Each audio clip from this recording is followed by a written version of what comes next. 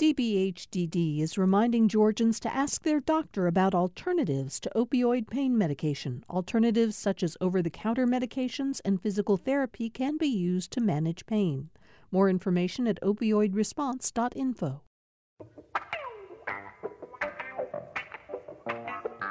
Thank you all for being here for Political Rewind today. I'm Bill Nigut. Glad to be back with you. I took a few days off around the 4th of July holiday to rest up a little bit and to to do not much. My whole family, we continue to shelter in place, so mostly I sat around the house and just rested, relaxed a little bit, which was good for me, to tell you the truth. I hope each of you out there is getting an opportunity, now that we're in the middle of summer, to take some time for yourselves. I want to thank Donna Lowry, who hosted in my place yesterday, and Kevin Riley, who was in here on the show on Monday. Thanks to both of them for being with us. I kind of had hoped to come back to a show that would have just, a very straight line of topics that we could talk about one after the other, and it would be very clear from one subject to the next. But folks, we're drinking through a fire hose this morning. There is so much happening in the state of Georgia, in the city of Atlanta right now, much of it intertwined, that we're going to we'll do our best to march through the extraordinary times we're living in. The virus is spiking dramatically. Over the weekend, we had nearly 30 people shot in the city of Atlanta in gunfighting. An 8-year-old girl, as you all know by now, tragically killed near the Wendy's, where Rayshard Brooks was himself killed. The governor of Georgia calls in the National Guard to protect state resources from what he would call angry mobs. Greg Bluestein, I just want to start. We really are in a point. I said in a note that I sent, I'm sorry, I should introduce everybody. See, I've been out of the loop for a while. Greg Bluestein is here. He, of course, is political reporter for the Atlanta Journal-Constitution. Glad to have him with us, as he is on most Wednesdays. I'll get back to you with that question, Greg, but not before I introduce Dr. Andra Gillespie, who is a professor of political science at Emory University. Also, though, the director of the James Weldon Johnson Institute for Race at Emory, a title we don't talk about enough when we introduce you, Andra, and my fiscal year resolution is to make sure we talk about that more, because the work you're doing there is very important, isn't it? So it's a place where we can convene and enable scholars to do research on issues related to race and difference. We run programs, so once the school year gets started up, we'll have our weekly colloquium session, and we'll have our quarterly public dialogue series in the evening, so we'll do it all online. We will talk more about it. It's going to be, I think what you're doing there is going to come into play frequently as we move ahead with Political Rewind in the times we're living in. And we also have Dr. Audrey Haynes, professor of political science at the University of Georgia and the head of the Applied Political Science program, the founder of the program, where, Audrey, you train young people, young, innocent, unsuspecting people to go into careers in politics, correct? Yes, we do. And many of them at the end of the program move on to work in those political venues. And then there's always a few who decide that they're going to do something else. So it is a program that it exposes them to what's out there in terms of the jobs and the pressures. Well, I appreciate all of you being here today. Greg, let me go back to where I started. And again, apologize for not introducing everybody right away. Greg, I wrote a note to all of you over the weekend or yesterday, and I essentially said, I don't mean to be overly dramatic, but it feels to me like our society is coming unraveled, at least in Atlanta, with Army troops, National Guard troops in the streets, dozens of people shot over the weekend, a mayor now who is tested positive, along with her husband and one of her children, for COVID-19, arguing with the governor, saying, why haven't you mandated that we wear masks in the state of Georgia? the governor shooting back. Why haven't you protected the citizens of Georgia? Greg, it feels like we're entering a period. It's the Wild West in some ways right now. Am I exaggerating way too much? No, I mean, it really does feel like we're the epicenter of the entire national conversation over the two biggest crises that are rocking the nation, and that's the pandemic and the battle over the protest over social justice and peace, and racial peace. And I think that with the mayor revealing that she's tested positive for coronavirus, with the open the open fraying of the relationship between the governor and Mayor Bottoms, who have always been kind of had an uneasy peace and uneasy truce. Now it's kind of unraveled, the word you mentioned earlier. I think that we really are at the heart of this national conversation right now, and it's going to be really fascinating to see how it plays out from here on. Yeah, Andra, what do you think about my kind of bleak assessment of where we are right now? Well, I agree. The world is upside down. And so I think everybody is trying to figure out how to turn it right side up. And people are still talking past each other. And people are taking their position and they're sort of doubling down on whatever their position is. And there are a lot of people who are not actually using this as the opportunity that it could have been, just to have dialogue, to actually understand where people are coming from, and to try to see the places where you can find common ground while actually still kind of sticking to one's original principles.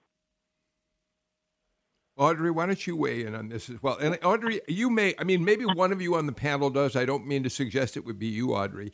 I was trying to look back and figure out the last time National Guard troops were empowered by a governor of Georgia to come in and be in the streets of Georgia, and I frankly couldn't find it. I don't know if we go all the way back decades or when, but it's certainly a virtually unprecedented event.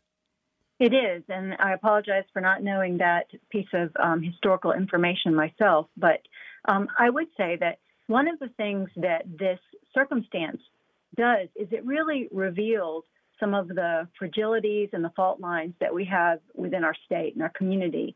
You know, we assume that people are working together, that there are relationships there, but I'm sure Greg knows from covering a lot of Georgia politics as well as the rest of the panel, you know, they've always been there, and this stress sort of exacerbates them, you know. And again, as Andra said, instead of looking at it as an opportunity to try and fix problems now that they are so visible. And I think there are voices that are trying to do that. I think there are a lot of people, there's a great need among members of the community and the polity to bring back some sort of normalcy.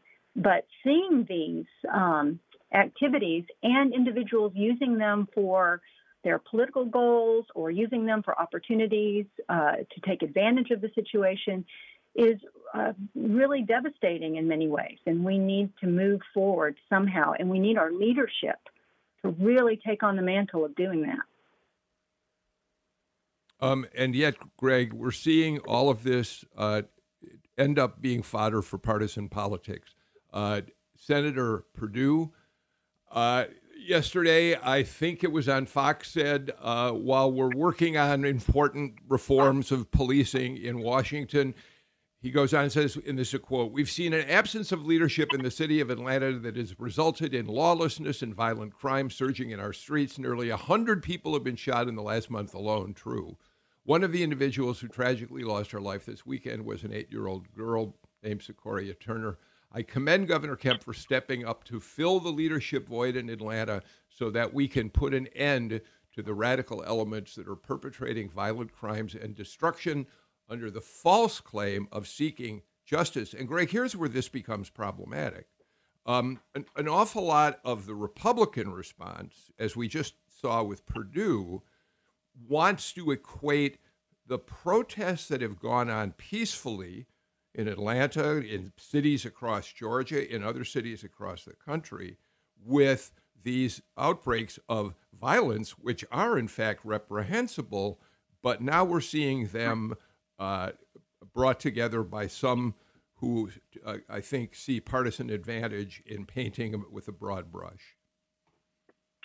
Yeah, and you're hearing the same sort of rhetoric about the Wendy's site from Republicans up and down the ballot.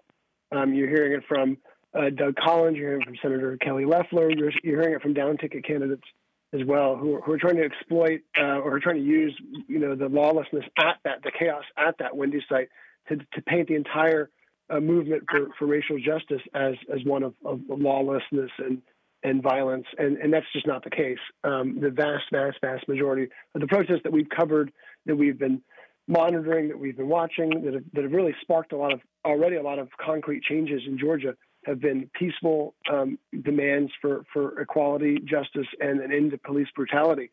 What we're seeing is a few incidences of violence, some that have nothing to do with most that have nothing to do with the movement at all.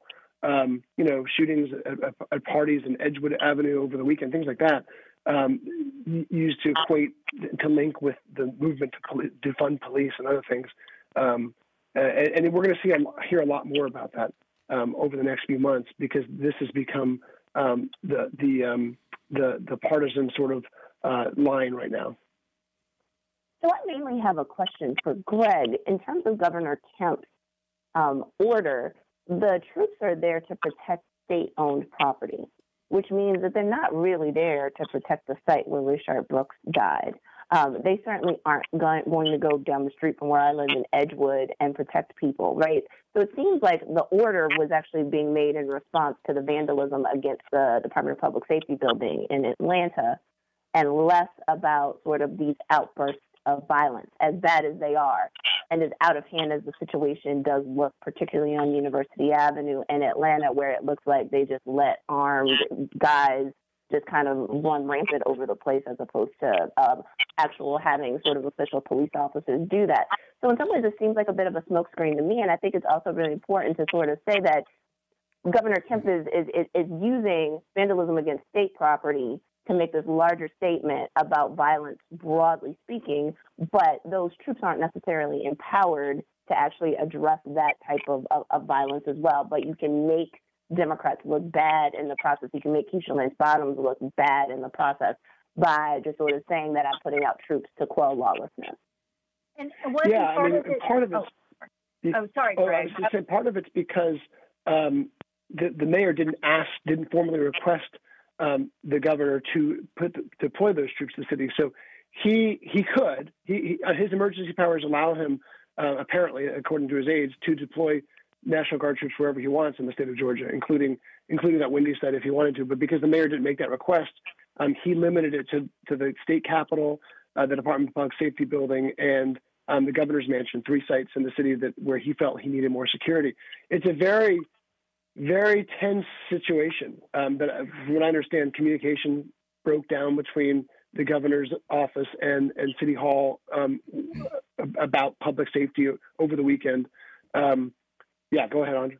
Yeah, I think that's important for our listeners to understand. None of those are anywhere near where this violence broke out. Like the closest one would be the shooting on Auburn Avenue, where a lot of the people who got shot over the weekend were shot. But if you're protecting Buckhead, you are not anywhere near Southwest Atlanta. You're nowhere near University Avenue. And so we have to sort of see how much of this is performance and how much of this is actually about public safety. Agree. So to follow up on that, I sort of have a question. But in reading the governor's order and some of his words, he seemed to imply to me that one of the reasons he was sending out the National Guard to protect those state-related areas was to free up the Atlanta resources to do their due diligence in those areas with violence. So, the rhetoric that we're hearing being spun in other places in some ways don't sort of match up what we see in the actual order itself, perhaps.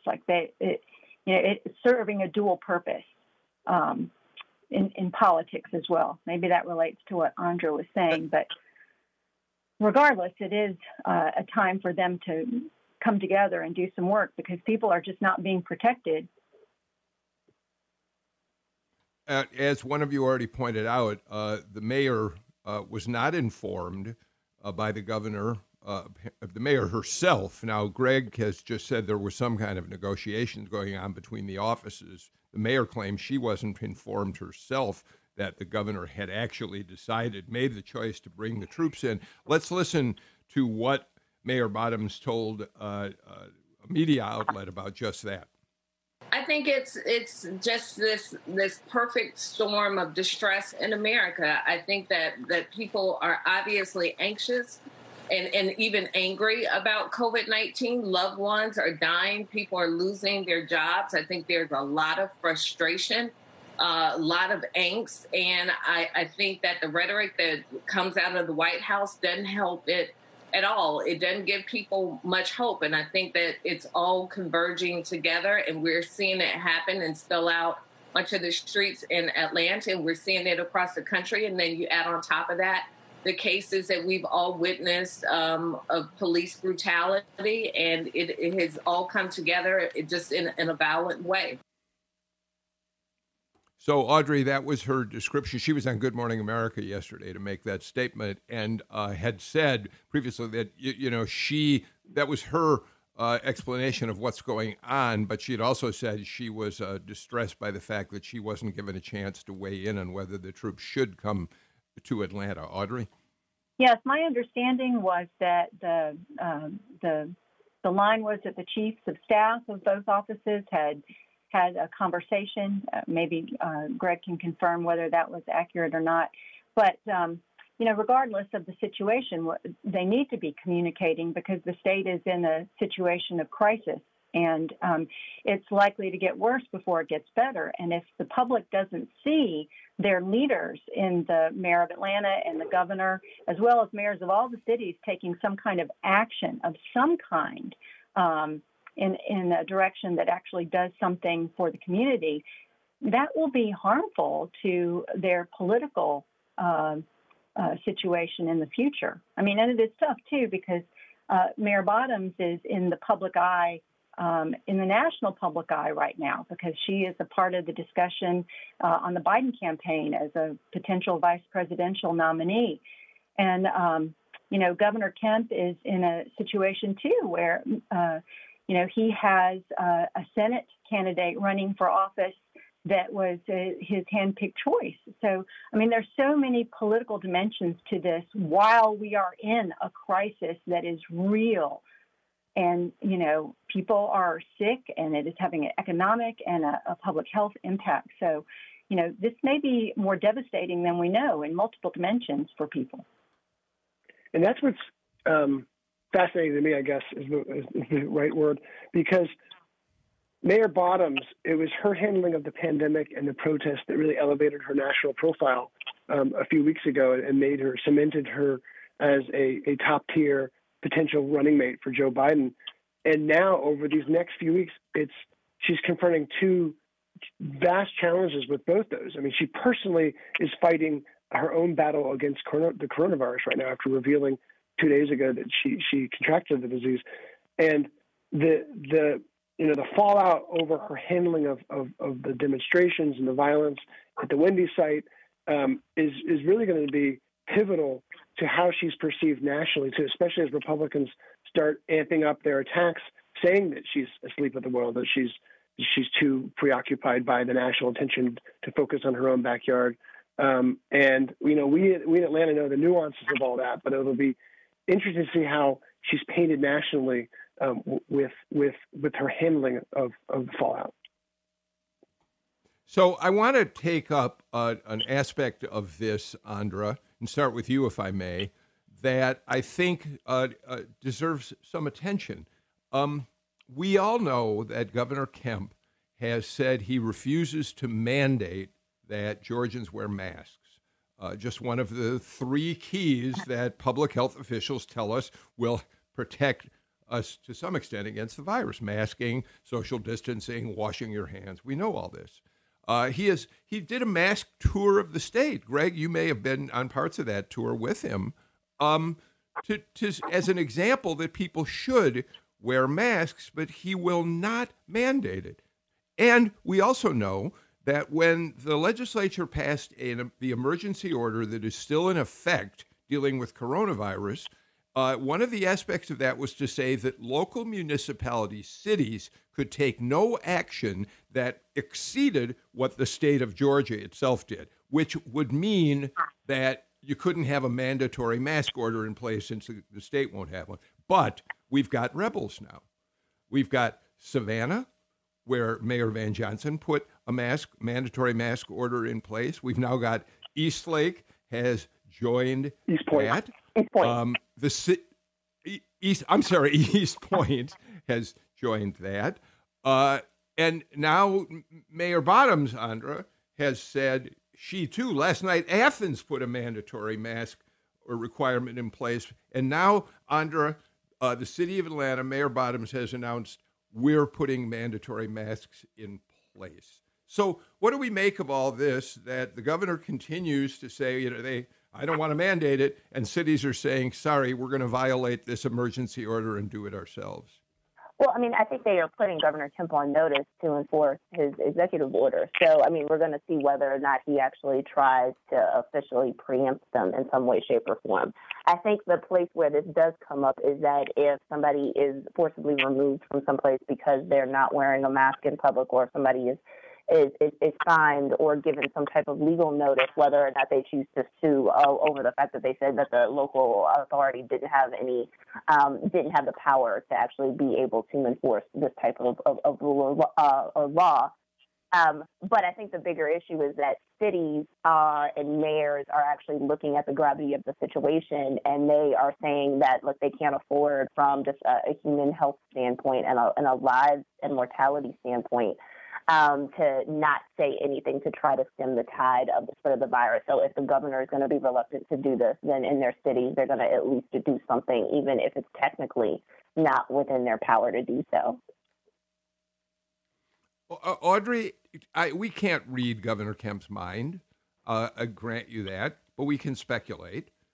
Republicans have been across the country incredibly reluctant to try to mandate the wearing of masks for what seemed to be, number one, because President Trump has been equivocal about whether masks really are important or not. Tucker Carlson went on a rant last night, I read, on his Fox News show about how masks don't protect anybody. They're worthless. Why are public health people saying that they're necessary? So there's that aspect of this.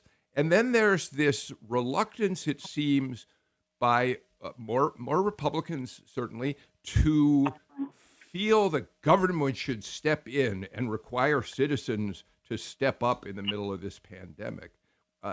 It's all very confusing to me. Yes, and there's always that irony of, small government, local autonomy, and, all of these other conflicting principles that we see manifested. But, here is potentially one reason that might be happening. So some recent data that has come out has basically said that about 1/3 to 1/2 of Trump's support, people that come out and vote and have, been supportive of him, are actually not people who are strongly affiliated with the Republican Party.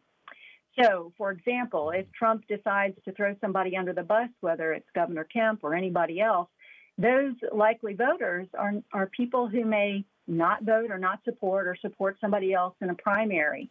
So that's always held over the head of a lot of our current Republican I won't use the word establishment, incumbents. And I think there's a real fear. And, I can't read Governor Kemp's mind, but my sense is that he recognizes the value of wearing a mask. He wears one. He wears one in public. He has said that multiple times that masks make a difference. And anybody, I guarantee you, try to spit while you have a mask on, right? I mean, there's so much evidence that masks do have an impact. And we have far too many bits of commentary going on. Our governor is saying one thing, but he's also fighting a lot of propaganda within his own party. But he's not going to change behavior by encouraging, right? And I really don't see much of a public campaign to encourage masks. If they really wanted to do that, we probably would have everybody wearing a mask. But there is some fear of a revolution within their own party, and I think they don't want to see that conflict. All right, we got a lot more to talk about on today's Political Rewind, and we'll do that in a minute. Kelly Loeffler has put herself in the middle of an interesting conversation about Black Lives Matter. We're going to get to that with our panel right after we pause. This is Political Rewind.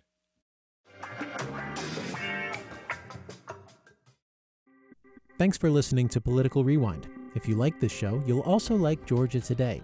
It's a daily podcast from GPB News, bringing you compelling stories and in-depth reporting that you won't hear anywhere else. Join me, Peter Biello, for this quick and convenient way to get the best of GPB News' extensive coverage of the topics that matter to you, delivered directly to your device every weekday afternoon.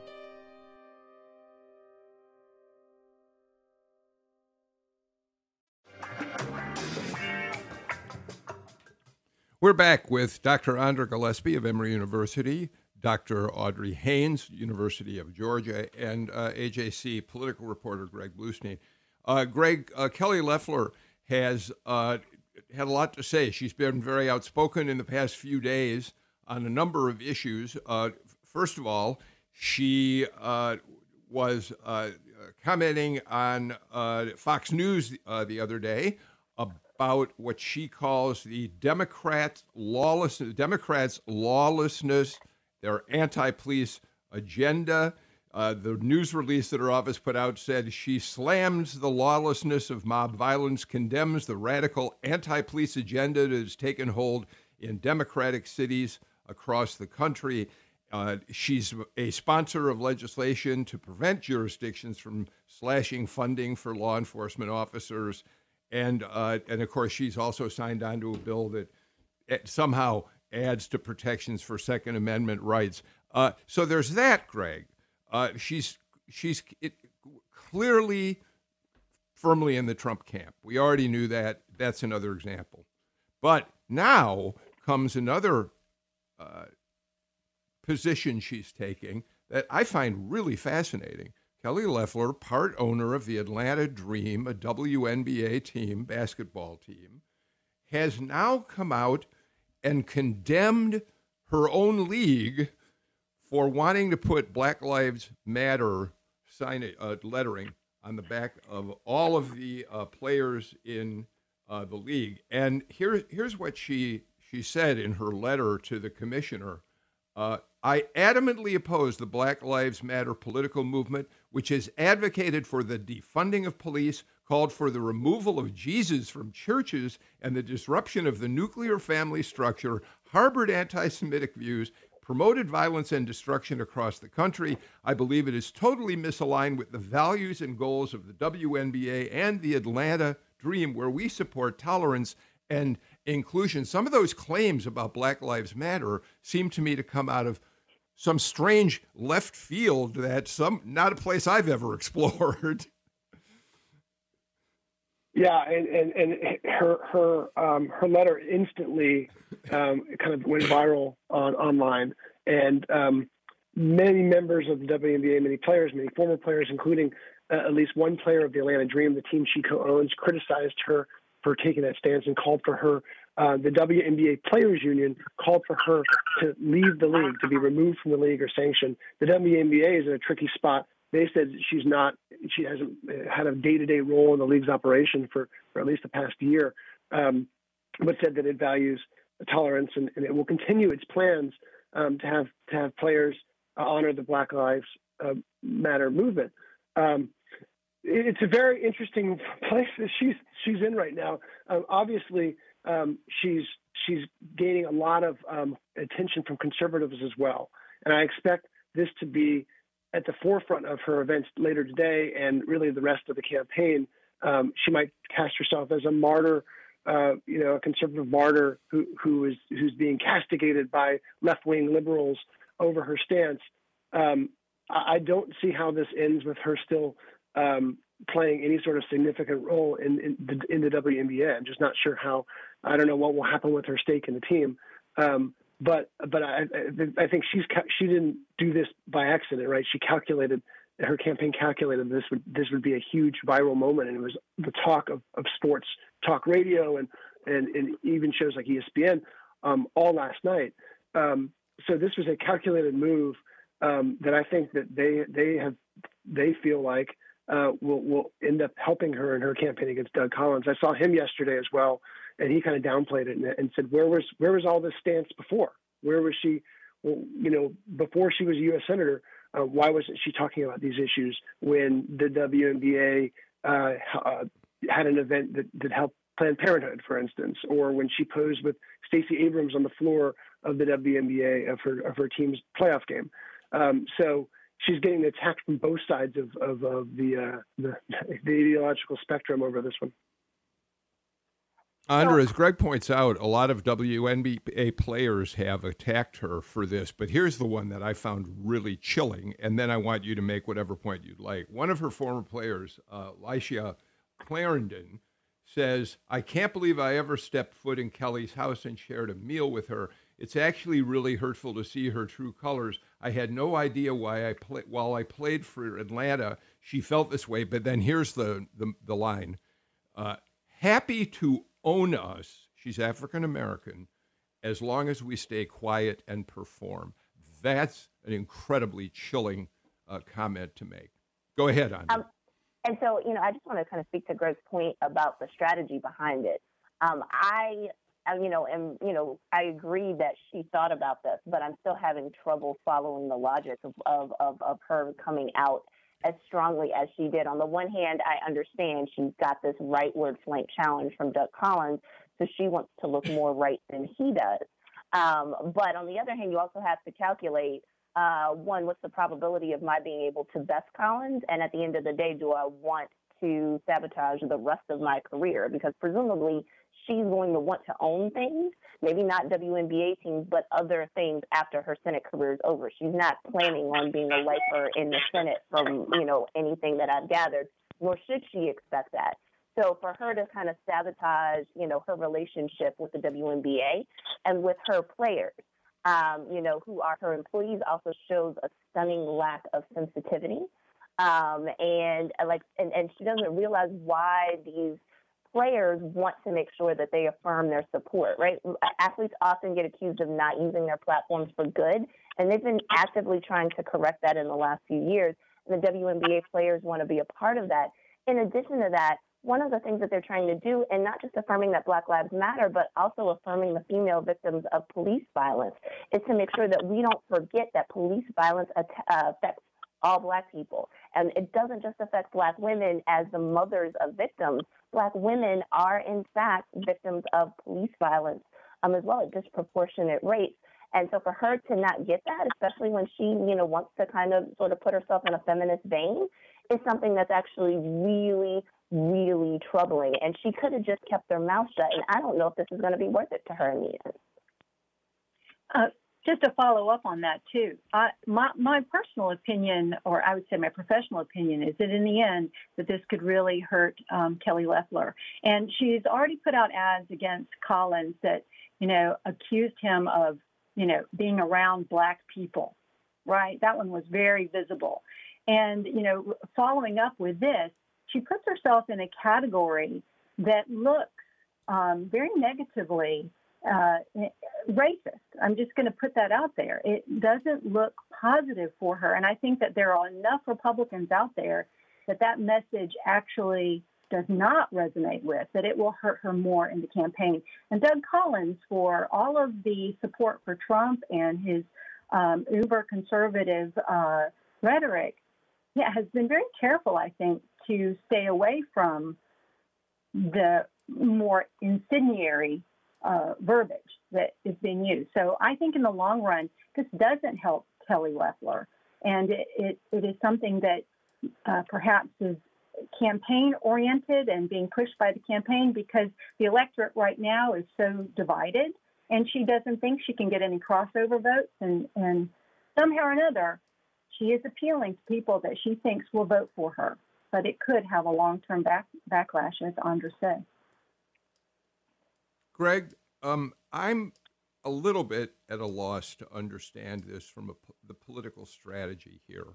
Let me share a thought with you and then ask you to weigh in. And everybody else is welcome to as well. I don't know what her advisors are saying to her about this. The Black Lives Matter movement, if you look at almost every poll that's been done about them since George Floyd, they have risen higher and higher in people's personal feelings that they are doing important work, that they have become a legitimate organization. This is not Ferguson, Missouri anymore. This is not the way people felt about Black Lives Matter in the aftermath of Ferguson. Now the organization is being seen as fighting for racial justice. Take that. Add to that this question about whether Governor Kemp really appointed her in the first place because he thought she had the potential to bring suburban women into the fold. I don't know how this helps in that respect. So I'm finding this whole thing to be a strategy that does nothing but play to the Trump base. Donald Trump may believe he can possibly win re-election playing to his base. In the state of Georgia, I'm not sure Kelly Loeffler can win by simply playing to that same base. Yeah, I mean, part of the calculus behind everything she does is the fact that it's a special election without a primary, without nominees, that features 21 candidates all on the same ballot. And I think I was talking with some operatives yesterday, trying to kind of divine why she's taking this stance too. And one of the things that kept coming up is that when Doug Collins got in this race, it went from her trying to broaden the party's platform to basically a Republican runoff in a way between him and her and 19 other candidates that will be on the same ballot. And she's clearly trying to out-Trump Collins and out-conservative him this entire campaign. But what this boils down to is that the candidate who ends up, the Republican who ends up in a runoff in January might only need 25% of the vote, right? Might not need, we're not talking 48, 49% of the vote. We're talking 23, 24, 25, 26% of the vote. So clearly her strategy, she thinks that if she can spend the money to raise her name recognition and get her image out on TV and also appeal to conservatives in this fashion, that she's standing up for against Black Lives Matter and full conservative values in a way that Doug Collins, in her view, isn't, then she feels she might be able to get to that 23, 24, 25% margin.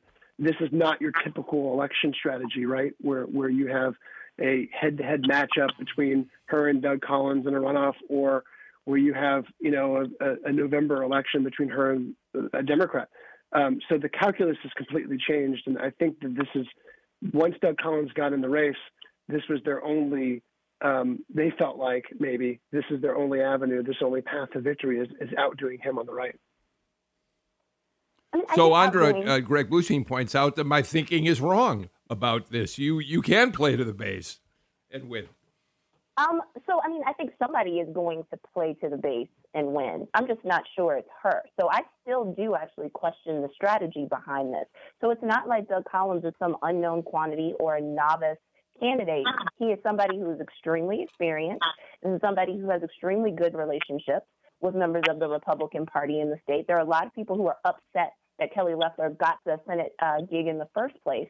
So she has an uphill battle, and I think trying to sort of, out Fox News Doug Collins, could actually eventually be seen as quixotic. So, yeah, it gets her some name recognition. It shows that she was kind of putting some skin in the game by putting the rest of her career and her business on the line. But I'm not sure that at the end of it, people are going to want to go with her when they have somebody who they know and in many instances trust, who's also quite capable of being able to get 25 or even 30% of the vote in November. Audrey, I'm going to give you the last word before we got to take a break.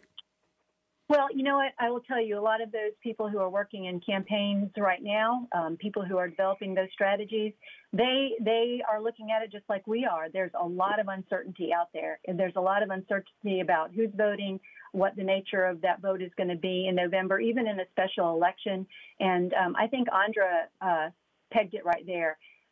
voters in the Republican Party probably have a bit more trust right now for Collins. They know who he is and what he stands for.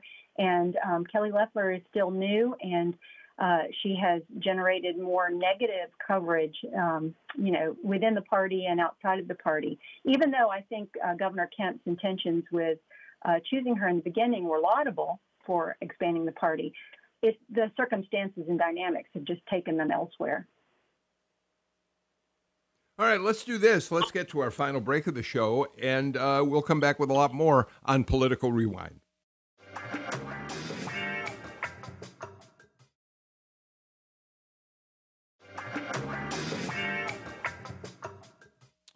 Welcome back to Political Rewind. I'm Bill Nigut again. I took the last few days off, and I should say a number of you contacted me to ask me if I was under the weather, if I was sick, did I have COVID? No, I just wanted to take a few days off, and I'm sorry that we didn't make it clearer to you that I was just taking a little bit of a vacation. But thank you for your concern. It was very meaningful to me that you wanted me to be okay. A couple of updates for you. Cobb County School Board member Sharice Davis now says that the district is going to mandate masks for all students and faculty, which would be a change in policy. That's her. That's what she says is happening. The school district has not yet confirmed that. 11 Alive is reporting the city of Doraville says it's going to introduce a new ordinance. It's its next meeting on requiring the use of masks in public. And finally, Kelly Loeffler was on Twitter while we were talking about her a few minutes ago, not that she was listening to us. Here's what she tweeted: trying to add more politics to sports creates more division. More than ever, we should unite around a symbol of equality and freedom, the American flag. That shouldn't be controversial. I want to take one more shot at this. And I wish our colleague Amy Steigerwalt were part of our conversation today, because she, like me, is a huge fan of soccer, both here in this country and European soccer. And it strikes me that, and those of us who watch the Premier League, Bundesliga in Germany, whatever, to do that means having to assimilate the fact that there's an awful lot of racism and racist behavior among fans in soccer. We get that. And yet, Andra Gillespie, it's been very powerful to me to see before every match so far, Premier League, Bundesliga in Germany, every player on the pitch before the game takes a knee out of respect for George Floyd and others who were victims of police shootings. And all of them are wearing Black Lives Matters jerseys. I got to say, Andra, if European soccer can get to that point, I think the WNBA, I have to be honest, my opinion is I'm glad they're doing it. Well, I mean, I'm only a casual sports observer, so I can't speak to it from that respect. But I also want to point out that while I have no objections to the flag, and I love America and I love my country despite her flaws, suggesting that everybody wear an American flag is also a very political and loaded statement, especially in the context of criticizing Black Lives Matter, right? So that is sending out a dog whistle to certain people, that some people are more American than others, that some people are more loyal than others. And it tends to kind of correlate with race and ethnicity and national origin. So you have to be very careful about that. And so she's showing a lack of sensitivity there as well. And also, you have to remember the reason why these women want to say that Black Lives Matter is because of psychological function that in political science we refer to as linked fate. We think that there, but for the grace of God, go we, right? That it could have been us. We could have been George Floyd. We could have been Breonna Taylor. So when we are standing up, we are standing up for this idea that we want to make sure that our lives and the lives of our families are being protected. And I don't think that she gets that, and she doesn't seem like she's willing to listen, especially if she wants to make political points here. Yeah. And to follow up really quickly, I think what Andra just said and Loeffler's tweet about the flag really play into probably the strategy point of the day, and that is led by the top down, and that is President Trump right now has not taken to campaign on his great success at fighting COVID-19 and, reopening the economy. He has decided to fight on I'm an American, my supporters are Americans, and anyone who is against us is un-American and unpatriotic, and that the left is going to destroy America. So when we see Senate candidates talking about the flag on, this is the new I'm America and you're not, which does nothing but fan the flames of the division that exists. It does nothing to provide any reconciliation. And America really is, I think, desperate for that. At least the super majority of people want to bring together and aspire to something more positive. So it's an interesting question for this campaign is, will the negative, divisive campaign rhetoric work, or will it be something that the population turns against? So, Greg, that leads to an interesting question. We all watched the president's 4th of July holiday weekend performances, first at Mount Rushmore, and then at the White House itself, and the divisive rhetoric that he decided would be his messaging. It was reminiscent of his inaugural speech, in which he talked American carnage would stop now. We could again only speculate, although I'm sure we're going to see polling on this soon. How do you see Georgia voters responding in a state that is at least a little purple right now? Yeah, I mean, that's the big question for November, because it's a state that has been solidly Republican in presidential contests since 1996.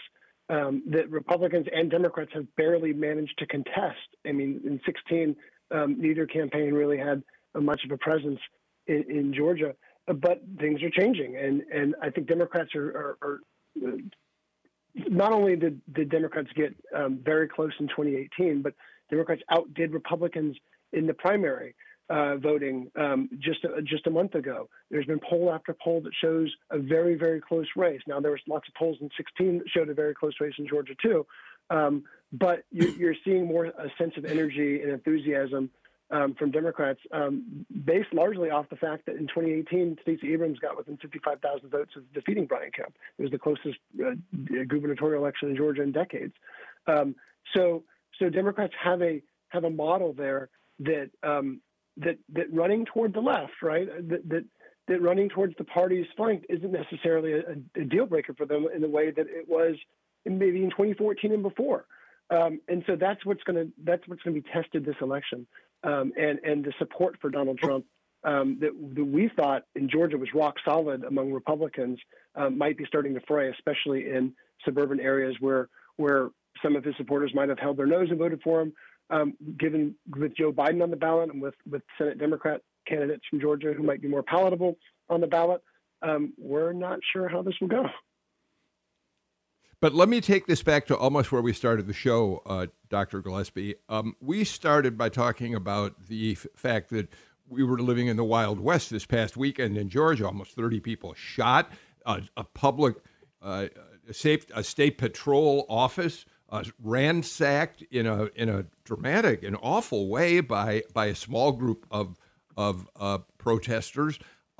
So if President Trump spends the same holiday weekend talking about lawlessness in the street, Democrats encouraging mobs of violence, how does what we saw here this past weekend, National Guard in our streets, does that play into the Trump message in Georgia? Well, he's trying to ratchet up turnout amongst his base. So I think his base is somewhat finite and limited, but his strategy is as he gets them all to turn out to vote, he might be able to eke out an electoral college victory in the end. And what he's trying to do is he's trying to play to fears that what Democrats want is lawlessness. Now, let's ignore the fact that Joe Biden doesn't support defunding the police. In fact, if you think about that ad that's on the air right now, that's like, if you've been raped, press 1, we'll get back to you in 5 days, right? Like, those are precisely the reasons why Democrats who don't support defunding the police don't, take that particular stance, because they do think that violent crime is real and that there needs to be somebody who's representative of the state who is addressing those kinds of issues. So what Democrats are going to have to do is they're going to have to show that the sort of most progressive or most extreme points of view are actually not necessarily what the mainstream of the party is, and that's not what the standard bearer or his running mate probably actually stand for. So they're actually like playing to the extremes in a way that's actually kind of disingenuous in some way, shape, or form, in the same way that they don't want to be painted as being extreme, if that's possible to not be painted as extreme on the Trump side. So, Audrey, we're getting down to the end of the show, but I said a little while ago, polling shows Americans by a majority now support Black Lives Matter and the racial justice movement. If that continues, it may suggest that this fear that the president is trying to generate could fall on deaf ears with only his base still paying attention. Nixon won in 1968. Real quick. Because of lawlessness. So I would say that Democrats need to pay attention, and if they want to have a success, they should gather their forces and work together and limit that violence. All right. We are out of time for today's show. Audrey Haynes, Andra Gillespie, Greg Bluestein, thank you so much for a terrific conversation today. I'm awfully glad to be back with you and all of you out there who listen to Political Rewind. We're going to talk coronavirus tomorrow, public health on the agenda for the show.